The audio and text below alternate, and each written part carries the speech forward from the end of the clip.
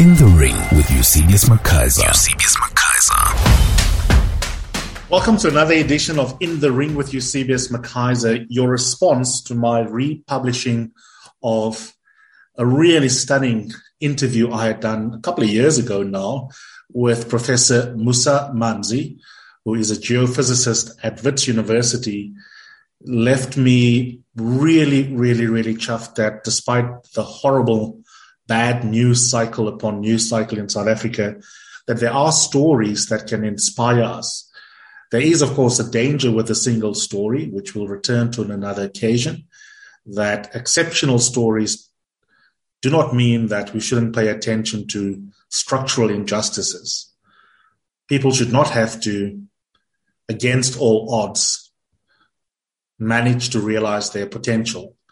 There should be sufficient support for everyone to have a fair chance at being the best possible versions of themselves.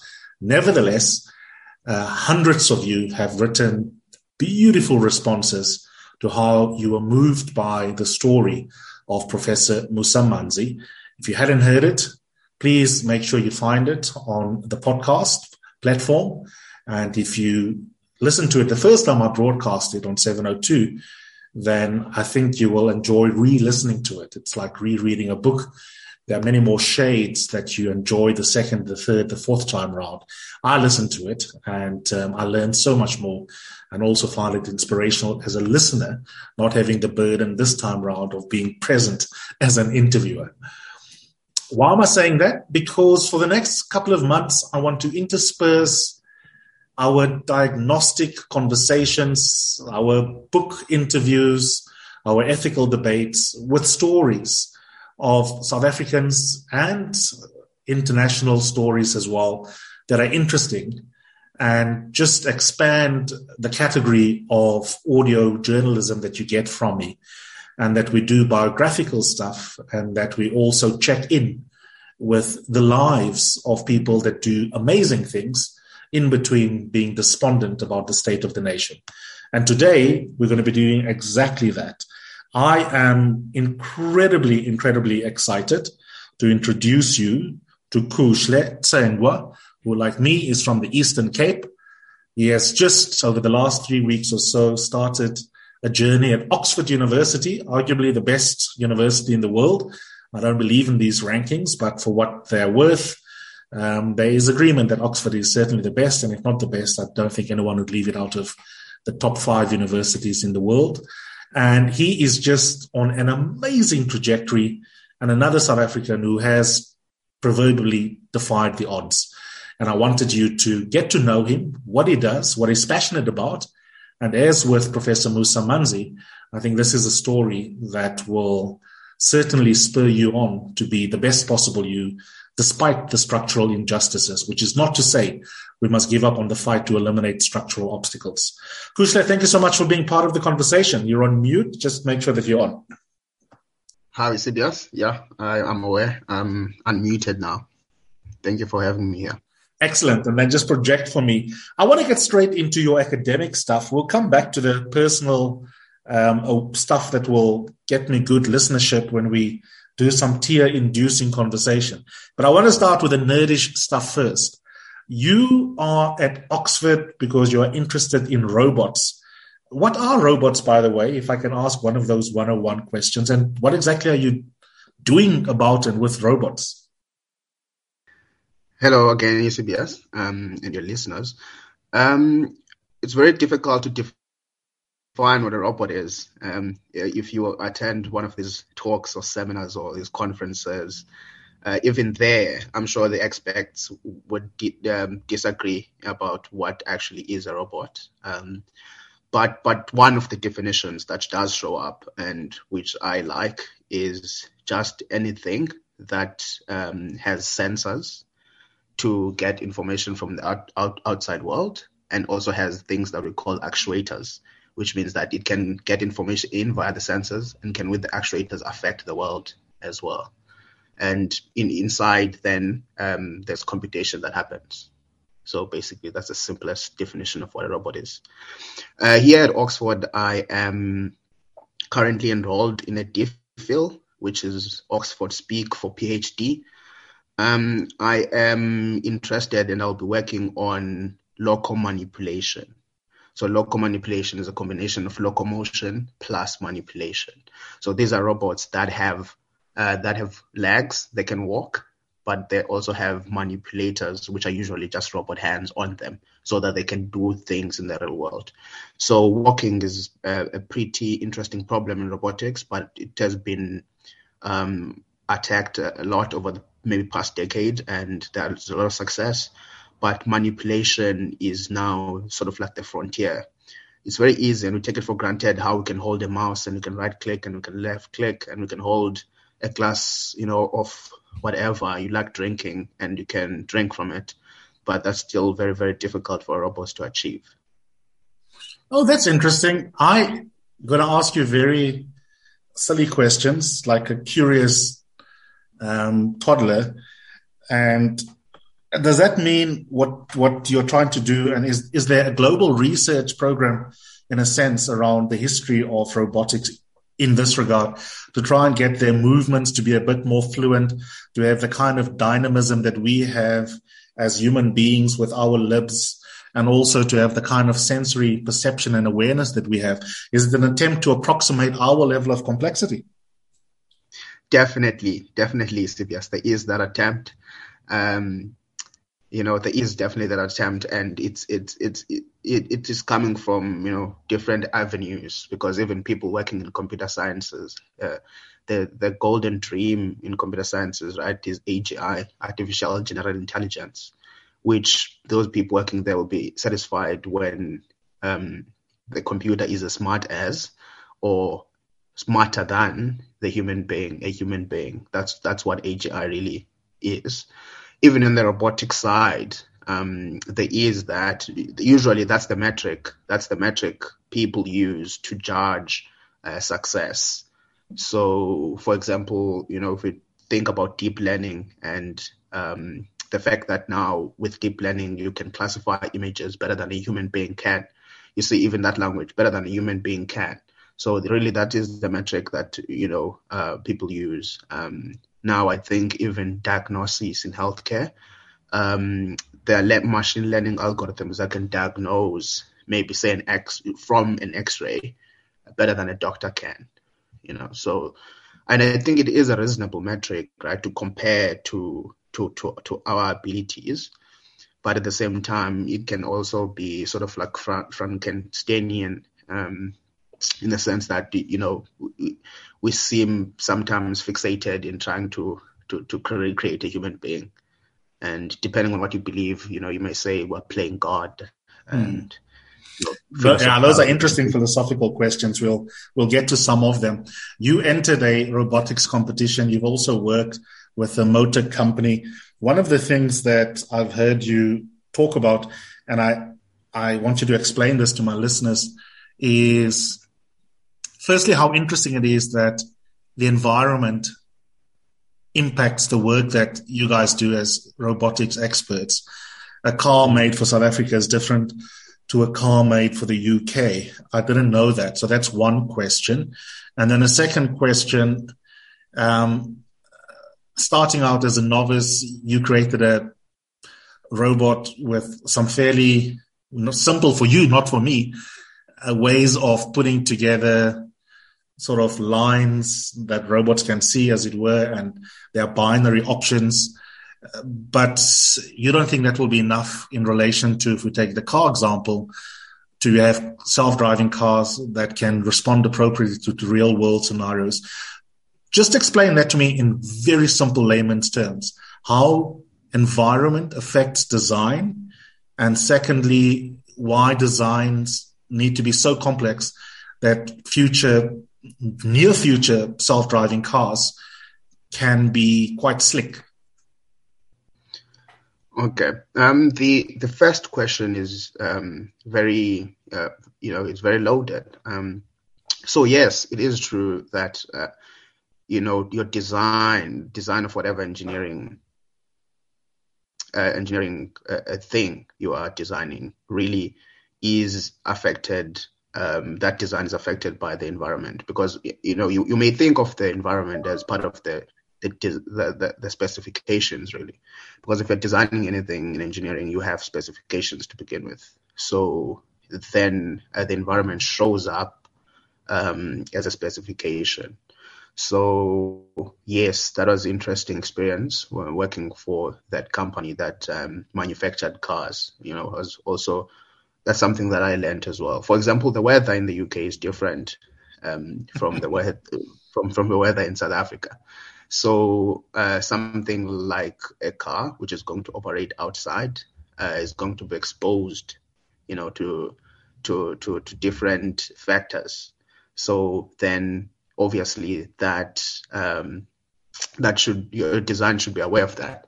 Another thing that I also noticed when I got here, the first day I landed in London, actually, I don't know if it's an anecdote, obviously, but I'm not sure, or maybe, if you can look at the statistics and then I'll confirm this. But it seems as though most cars here are dark. Like most cars are darker than the cars that I've seen in South Africa. That's interesting. That's something a lot of black cars, if not black, then it's like sort of like navy or something. And I just wonder, maybe is that because, of these, lighter colors tend to absorb light, whereas black tend to absorb, whereas lighter ones reflect. So because it's colder here, you want to have that paint. That's a very good point. Help you warm the car.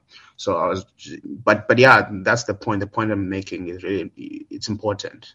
Your design is affected by the environment. And then the second question was around the complexity of self-driving cars, because the problem statement is one that I can understand, even as a BA student, that environment has got so many data points that this machine needs to, if we ascribe agency to the machine, just in a manner of talking, the machine needs to take cognizance of an insane amount of data points environmentally. Is that a massive problem? It is a massive problem, Eusebius, and it's impossible to answer that question, to go deep in that question without being philosophical. You have to start thinking about the philosophy, which is why I think some of the most successful researchers, say, for example, in artificial intelligence, are people who do think that the philosophy matters of this problem we're dealing with. So, for example, a simple thing that we do as human beings, which is the ability to perceive depth. This is something that's very, very interesting to me. Our ability to perceive depth, right? Like when I'm sitting here and I'm looking at the screen of my computer, I can tell that this computer is closer to me than the window that is behind the computer. And, when you first think about that, you think that information is in the data, but it's not. That information is not just, my eyes don't just pick that up and then there is the information. There's a computation that happens in my brain to figure that out, right? It's a problem that needs to be solved by the brain, So now we're just talking about seeing here. And seeing is part of the self-driving problem because the car, if it's going to drive itself, it has to see, the pedestrians, there's traffic lights, the other cars in the road. So I'm just talking about perception here, which is not the entire problem. But perception is a really, really, really difficult problem. And if you do look at it mathematically, it's not even a solvable problem. What I mean by that is you have to make assumptions. So your brain makes assumptions to figure out some of the things that it sees. It has to make assumptions. The information is not completely available in the data. It has to make assumptions, which is why sometimes we perceive there are optical illusions. That's why you can deceive a human being because the assumptions that the human makes are not correct in that situation. So it is a completely difficult problem trying to perceive. There are even questions about whether, for example, can this intelligence be achieved without a body? That's an unknown problem. I think you have done a brilliant job of articulating the challenge. And while it is an engineering problem to attempt to solve, it is a transdisciplinary issue because there's a sense in which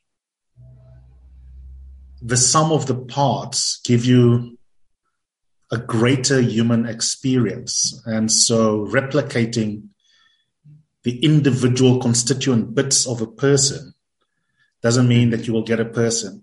In philosophy, for example, you know this as someone who reads across subjects.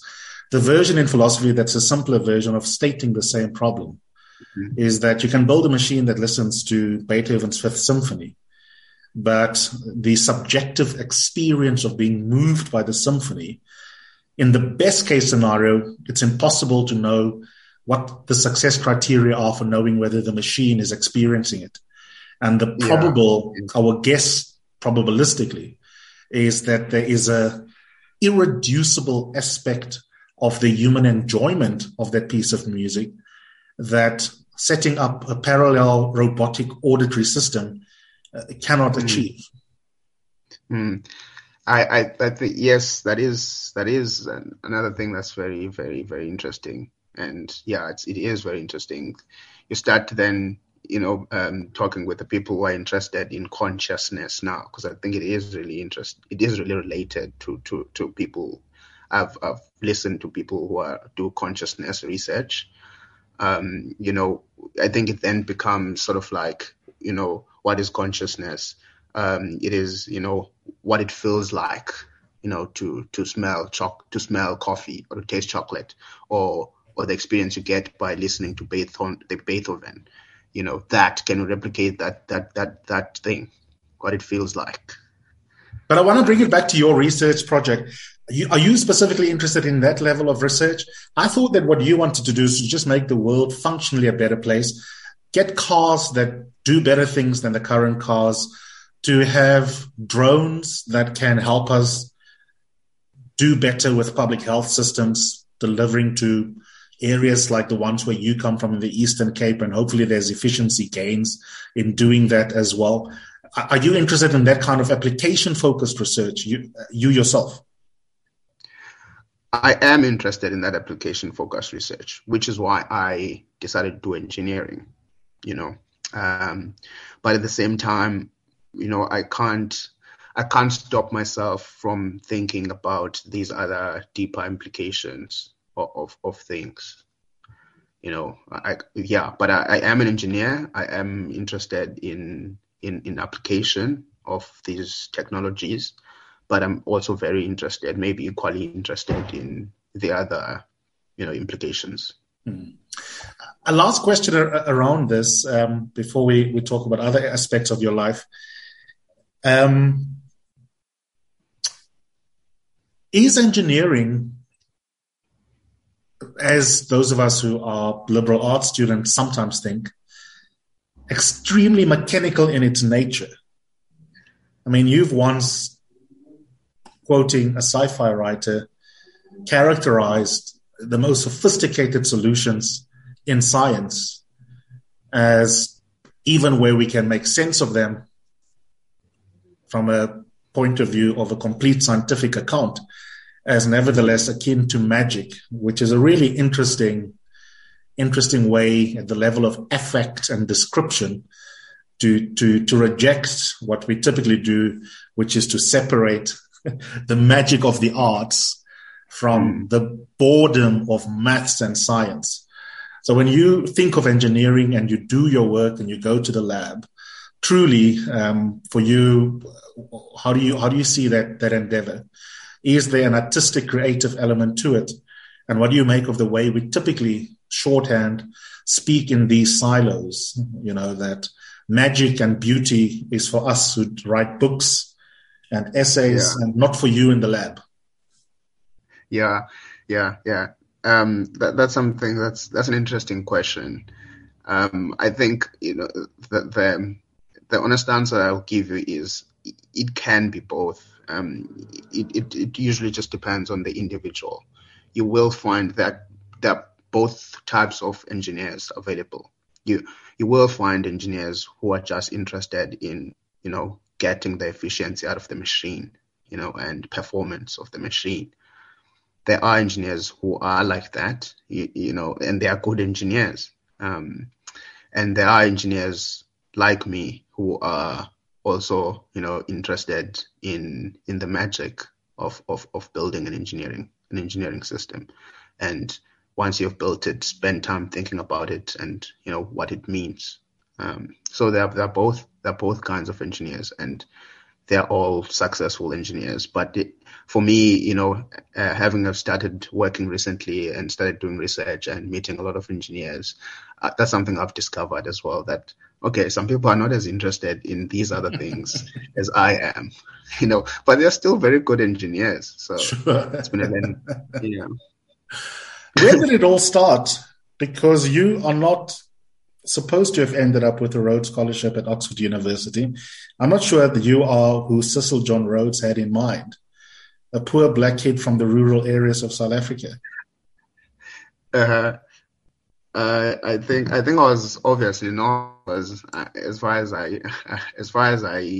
think I can remember, black poor people were not even allowed right into the scholarship when it started. But where did it all start? I've been thinking about that question. I've thought about it for a long time, actually. And I don't think that there is one thing that we can say, okay, just because of this, because, I try to think about these different things that may be the answer to that question. But then, I then say, but this was also, a factor in this other person's life, then so this thing can't be, sufficient to lead to my interest. Or I look at someone else and they didn't have that at all. So this thing is not necessary. But like there are a lot of things or influences in my own life that I can, try to attribute to my journey so far. But I want to explore some of that, and I think you will trust me to share this with the public. One of your reflections about your starting point in life in Willow Vale in the Eastern Cape is that although there were difficult circumstances, and that's sadly, although profoundly important for you as an individual, not atypical in the Black South African life, but you very quickly move on from recognizing the downsides of living under conditions that are precarious, having a dad that's absent, and then you sent a mom in a wonderful turn of phrase that an engineer is not supposed to be capable of writing, that you won the ovarian lottery. Explain to my listeners why you say that, and tell us why your mom is so special in your intellectual curiosity that you then stayed with. Okay, thank you for that question. I really love it.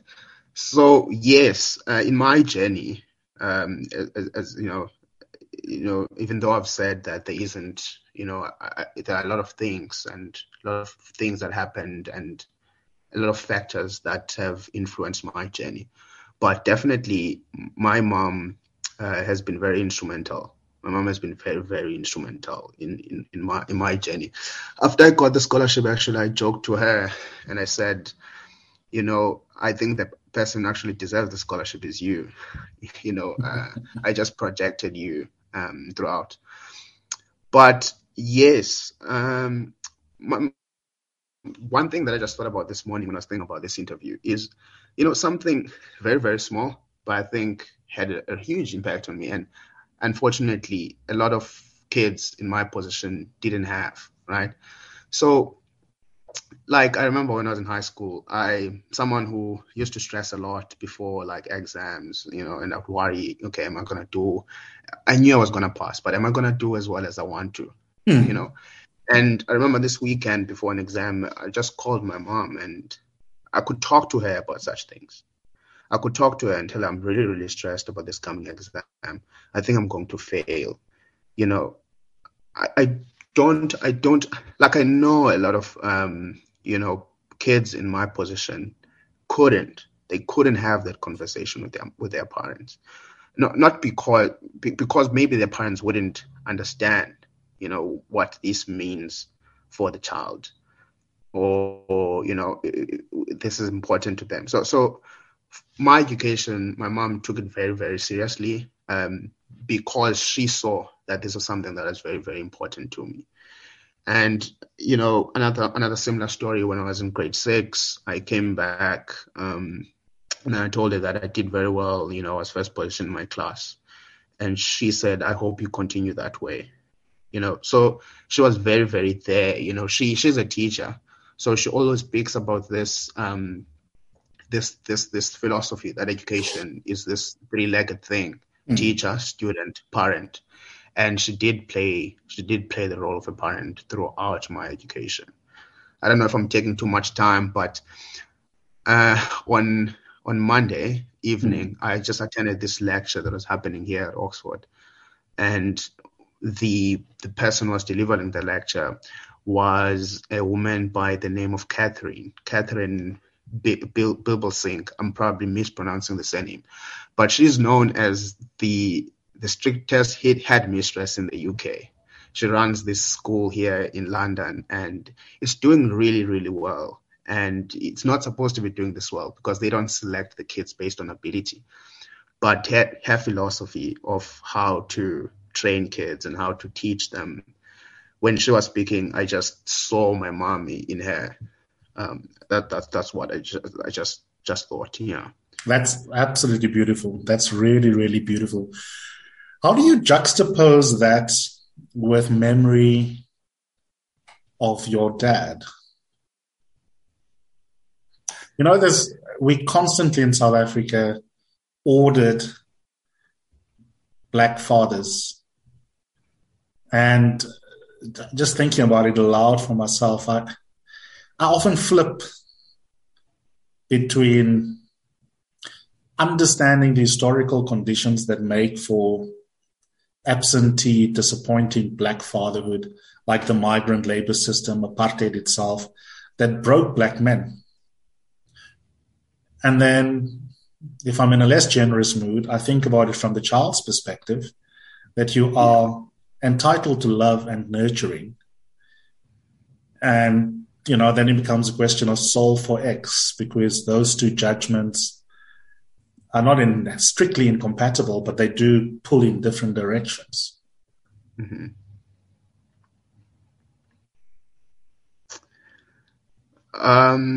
So how do I hold, I guess, the question? Yeah, the way I frame the question now is in the abstract, but it comes down to the concrete and the personal for you, for me, when we put it in the first person. What do I think about my dad? Mm-hmm. For me, sometimes I do have, most of the time, I'll be honest, most of the time I don't think about, for example, the absence of my father and, how that has affected me and my relationship with him. Most of the time, that doesn't cross my mind, for some reason. I don't know why. And I think that's healthier, probably. But when I do think about it, I don't come out with an answer. I don't come out, with a solution to that problem you presented, because that is the problem, right? That's why, a parent might be absent and may, acted a certain way, but, you don't deserve that as a child. Actually, sure. This person brought you into this world. They should be protecting you and, raising you. I don't think my brain has been able to come up with, a good rationalization to that. I just get puzzled about how this can be possible, puzzled, and then I move on. Yeah. There are 2 or 3 last questions I want to ask you. We started by speaking into the present, your wonderful academic and intellectual curiosities as an Oxford engineering doctoral student, and then backtrack to your childhood. But in between, a hell of a lot has happened. In broad strokes, because we don't have time for too much minutiae, or maybe you can take 1 or 2 illustrative examples. How did you approach for those who are listening or who have children or teenagers that they mentor that may benefit from this conversation, how did you approach the problem of coming from poorly resourced areas in the country? Professor Musa Manzi's story, for example, moved thousands of people on radio and on the podcast, because here's this guy who goes to a school, doesn't even have a science lab, ends up getting 100% for maths and 98 99% for science. You have similar ridiculous results for maths and maths and science combined, and you end up being one of those nerds that get to shake my Angie's hands. What do you say? Because mentoring and teaching is already an important part of your sense of giving back. From a methods point of view, while we wait for all schools to look the way they should look in terms of the norms and standards that this government does not comply with, that it has agreed to, is the definition of a school. How do you approach academic excellence and learning under suboptimal conditions? Yeah, that's a very interesting question, and it's very, very important, and something I think about a lot, especially now that I am much grown. Now, I wonder if I would have the opportunity to make a difference in the South African education. How would I approach that? And I think, we can have a podcast on that alone. But I do think, firstly, before we even move to the pedagogy of how to teach, it's important to have a philosophy around you as the student. Firstly, you as a student, these are words that people don't like these days, but like being disciplined as a student. Discipline, these days sounds, authoritarian, but I still do think, that's a very important thing. If you are going to be a student, you're in high school, for example, there are a lot of influences, there are a lot of influences. You're a young mind. So if discipline is not one of the things, it's just not going to be able to focus on your studies. So there's a lot to be said about that, first of all. As I said, my mom instilled that a lot in me growing up, but then I also moved to a boarding school. Our boarding school is a strict boarding school. It's well known for that. I stayed in boarding school, so I would be able to go to town, for example, only on Fridays. And I think that was helpful. I didn't need to go to town, each and every day of the week after school. And we had, classes obviously 8 to 3, and I think 4 to 5 we would have tutorials, and again, that seems like a lot of time being spent on studying, because after that 7 to 9 p.m. we would have compulsory study again when I was in high school. So a lot of hours were being put into studying. So explain that to me practically, Kusle. So what did you get for maths in matric? I got 100% for both maths and physics. Okay, as one does.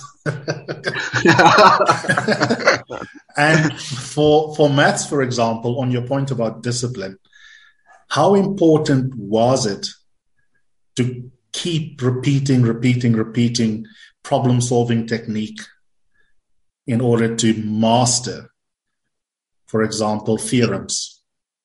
Yes. Good. Now that's the second part. That's the second part. The first part really it had nothing to do with, exactly how you are studying. I think, you can separate it into two like that. The first one is just a commitment of doing this. And then the second part is the how part. And I think as well, that's something we can say a lot about the how part as well. So, for example, I was famous amongst my friends, even when I was in university. I am someone who doesn't use past papers at all. Sometimes I would even go to an exam without looking at a single past paper. Oh, really? Okay. Yes, because I don't believe that is learning. even mathematics, right? People think about you doing mathematics as solving problems, looking at the answers at the back of a book. That is important in mathematics, but I don't think that it should be the main goal. The main goal should be understanding the theory. We have an equation, f of x is equal to x squared. We have to think a bit about that parabolic equation. Okay, it's a parabola, and why? Okay, when we put in a 2, we get a 4. When we put in a -2, we also get a 4. Ponder a bit about what's going on there. Instead of saying, okay, x squared is equal to 4, solve for x. I believe a lot of time should be spent in learning, and then only then. And I'm not saying doing past papers is bad, but only after you have learned. I think of it as... But implicit in what you are saying, which is why it is a separate podcast, but I think it's good that we have touched on it in this conversation about you, is that you do unfortunately need more than single-mindedness. You need an ecosystem that works, even if there are bare minimum requirements beyond fancy things like a well-resourced science lab. For example, it's extremely hard, even for many talented maths kids, to intuit what the point of certain questions are, what is the meaning of the theorem. And where I'm going with that is the importance of a good teacher. Yeah. Because you can be taught in a rote manner how to solve for X, or you can be taught to understand first principles. And that speaks to teaching. Yes, it does. Yes, it does. Again, that's another very important thing I discuss a lot with a friend of mine, because we have these differences in thinking about these things. Because he then says to me, the reason why sometimes he would struggle with the maths, some abstract maths, is because he doesn't see the point. What is the point of doing this? And a lot of people ask that question. They just don't see the point of, understanding, about the line from the center to the circumference. Yes. They don't see the point. And I do think that's an important thing, right, to be talked about, because I do think one of the things that motivates people is meaning, right? Like feeling that what I'm doing is meaningful. When you feel like something you're doing is not meaningful, you're not motivated to do it. So yes, definitely a good teacher, if you can get one. I've had a lot of very good teachers.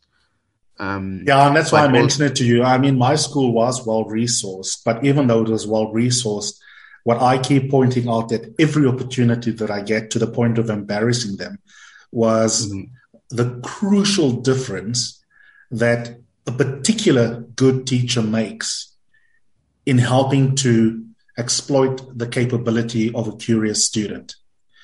And my own intuition is that for me is key. In addition to what you said earlier, referencing your mom, leadership, role modeling, discipline. But pedagogy is really important. Yes. And again, just a bit on that, even early on, even before I went to high school, I went to a school in Idutwa. So I'm from the Willowvale, Gatyan, but there's a town maybe just about an hour away from that. So that's where I spent that's where I grew up, basically, from grade 3 to grade 9.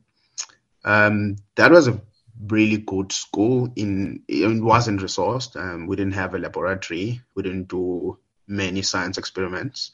The only science experiment I remember doing was we had put salt on water, and we did something called electrolysis. So that was the best we did. But the teachers were really good. The teaching strategy is very, very important.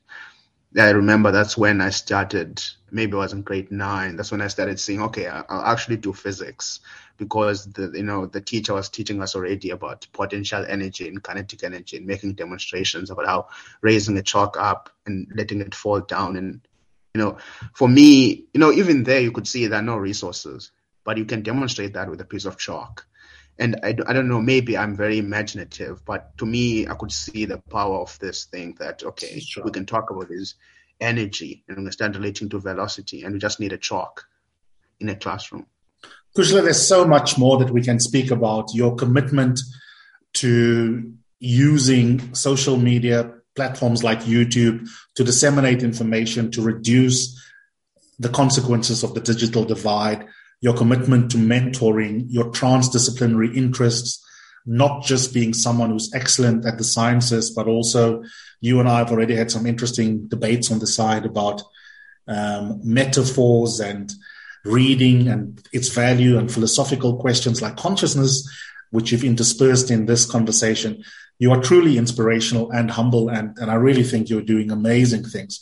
I want to ask you a last question that I've probably implied by giving you so much praise. How do you, and there's no linear answer, I get that, because I've been through it myself and I go through it myself. How do you deal with pressure? And maybe combined with pressure, how do you avoid the possibility of feeling like an imposter? I suspect you had your first encounter with that going from a village to UCT campus. Yes, I did. I did have imposter syndrome when I got to UCT. I just remember, especially in the first term when I was there. And, imposter syndrome, I don't think it's something that really goes away. Right? I had imposter syndrome when I started my master's in last year at UCT. I'm sure imposter syndrome with my friend here at Oxford.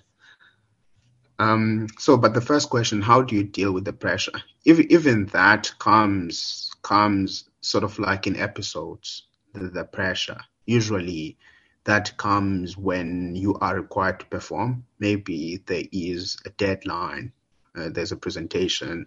That's when, the pressure becomes, as we say, real. How do I deal with it? I don't know, right? And maybe I sort of do sometimes, have sort of stoic philosophies, Well, in England, there's a phrase that the English use. You're going to hear it a lot. Get on with it. Maybe you just get on with it. Yes, in the sense that, okay, I know, right? By definition, imposter syndrome is you think, that you don't belong, you are not enough, you are not capable. But by definition, you usually are capable, you usually do belong there. So I try to remind myself of that. That's a very good point, actually. Yeah, you can only be a candidate to feel like a fraud if you deserve to be in that space. Yes. I mean, it doesn't help with the double consciousness, but you're right. It's an interesting way to try and deal with it. Yeah, another one that I like, controversial person, but so there's a co-discoverer of the structure of DNA called James Watson. They discovered here in the UK, actually. He says that you can only do great things if you were unqualified to do them to begin with. Sure. Right? Like if it was just expected that you would do something, then it's not really a great thing for you. So you must start out being unqualified for it to be a great thing that you have done it.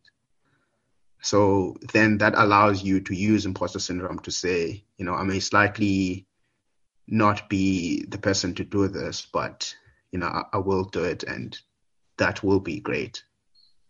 Absolutely. And as you and I have discussed, which again, I suspect we're going to have in between your DPhil journey, have 3 or 4 more of these conversations over the next year or so. Because I think it's important for young people who look up to you to understand that when you get those prizes at school and university at UCT, you've got so many awards. You don't just wake up being excellent. There's self-doubt along the way. There is 2 steps forward, 1 step back, and it's important to speak about that. And of course, the other thing you and I have spoken about a lot, and some of your other peers in your cohort currently, is the importance of scaffolding each other and not having an atomistic existence, because it's even harder to deal with self-doubt on your own. And rather to scaffold each other to the extent that you can form community, which is really important. But thank you so much for all of this time. I am very chuffed that I managed to pin you down, because I know that life is interesting and also busy at Oxford. What is a typical day like at the moment, or you haven't got one yet? No, I have got one starting this week, actually. I'm not sure if it's going to stay like this, but this week it's been, so I'm in a DPhil, but I am attending auditing these classes that are in another program. So these are 2-hour lectures that I go to, usually 10 to 12, but sometimes they go over time to 10 to 12:30. And then I cycle from there to my college to have lunch. So I'm from that lunch now. And then after that, I find a place to study. So the studying now is reading papers, trying to zone into what I'll actually be researching. Read papers, watch some videos. Sometimes there's a seminar, then I'll attend that seminar. And I don't understand 90% of what the people are saying in the seminar, but I still go. That's all too familiar. Oh, by the way, can I tell people the most embarrassing thing that's happened to you in Oxford so far? Or shall we leave it as a cliffhanger for the future? Let's leave it as a cliffhanger for the future. We'll do that. Cheers, Kushle. Lovely seeing you. All the best. Thank you so much, Eusebius. Really enjoyed this.